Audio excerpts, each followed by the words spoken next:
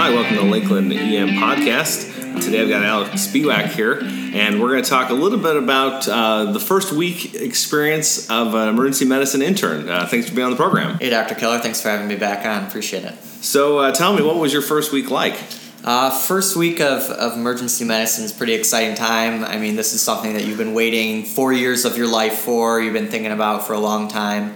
My first week, things went about as well as they could, but there were a lot of things that I think in retrospect, I'd like to, if I had gotten some more advice on, I think could have gone a little bit better. Well, what did you find most frustrating in that first week? I think the biggest thing with your first week of being sort of a, quote, doctor is that you don't know the system. You have plenty of medical knowledge, you do know certain things, but you don't know how the computer system works exactly, where things are, what you do with your orders, talking with nurses, all of that is brand new. You don't really do that as a medical student, and I think that's probably the hardest thing. So what would you have done to prepare yourself better? What would you tell someone that's heading into their first week in July to prepare for that overwhelming new system thing? What would you do?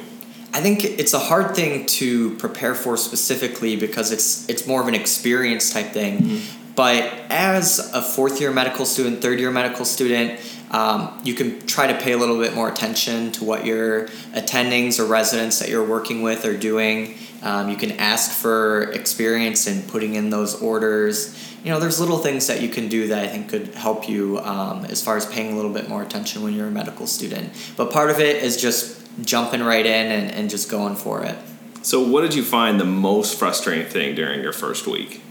The most frustrating thing, that's a tough one. Probably knowing where things are, which is kind of embarrassing.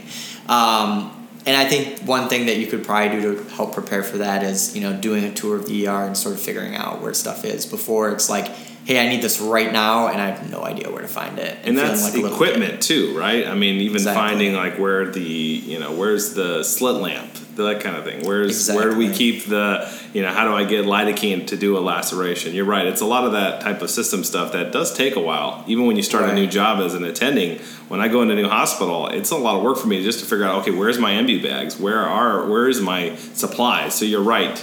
And that is stuff that you could do, maybe get there and really orientate yourself just to where things are. And food. That's important. Where's the food? Always important. Probably that and where the bathroom is. Absolutely. Good tips.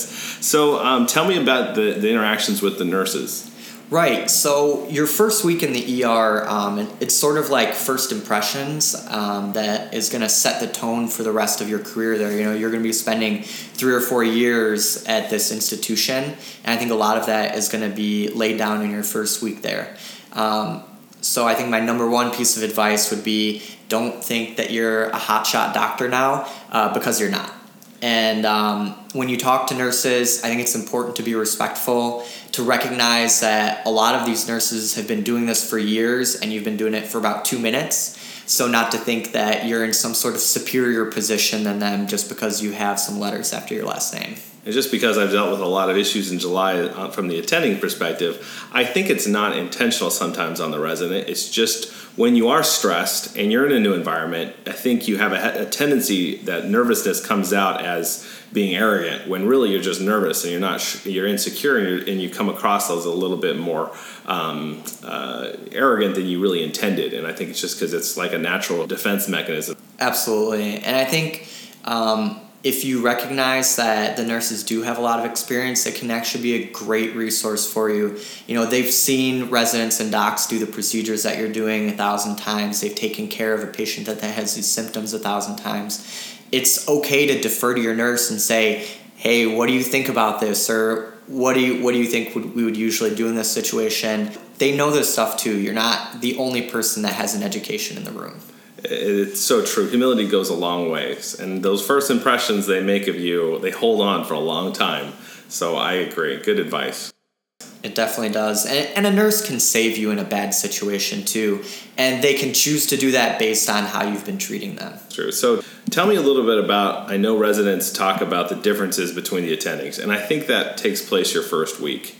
What was your experience with that? So everyone has their own little practice style, and you're going to present a patient that has this symptom, and your last attending said, this is the management, this is what you do. You do this and this and this, and that's the only way that this is handled. And then you're going to take that same patient a day later to a different attending, and they're going to say, absolutely not in a million years would you do that. This is what you do, and this is the right way to do it. That's something that you're just going to have to feel out and kind of get an idea of your attendings. If you talk to, your people later in their first year, your seniors, they're going to say, well, when I want this kind of workup for my patient, I'm going to go to this attending. And when I want a different kind of workup and do less, I'm going to go to this attending. So we definitely develop sort of a understanding of knowing what our attendings are going to want.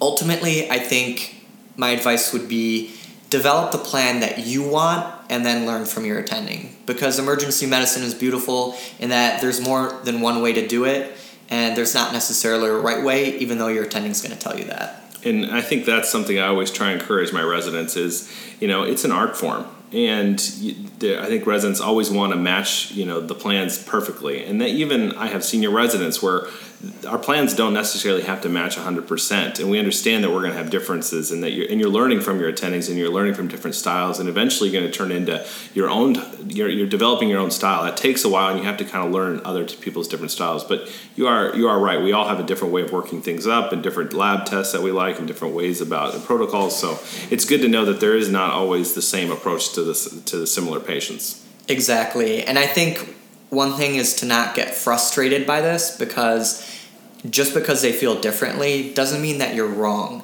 And I think that it's easy to feel down about yourself, like, man, I really thought I knew what I was doing with this patient. It turned out to be exactly opposite with this attending. And it's not necessarily because you were wrong, it's just because there are different ways to do it. And after the first couple shifts, did you figure it all out? Did it all go smoothly after that? Absolutely not. But it's something that you develop and you work on. You definitely, at 9-10 months in, you definitely know how to go about it a little bit better than you do your first week. Just a couple other quick things that you can work on, showing up early to your shifts. If you're not 15 minutes early, you're late. Make sure that your attendings know that you're there and present, because if they don't, it's going to look like you don't care, you're lazy, when, it's just, that's how the ER works. And then just learn your computer system as you go. Everyone's going to get some training that probably takes a day or two and is going to be super boring. And then as soon as you get into the ER, you're going to be like, oh my God, I don't know how to do anything in the computer. So rely on your seniors because they've been doing it for a long time. Ask their advice on how to do it. There's usually more than one way to go about things in a computer system. And some of your seniors can offer you advice on the best way to do it.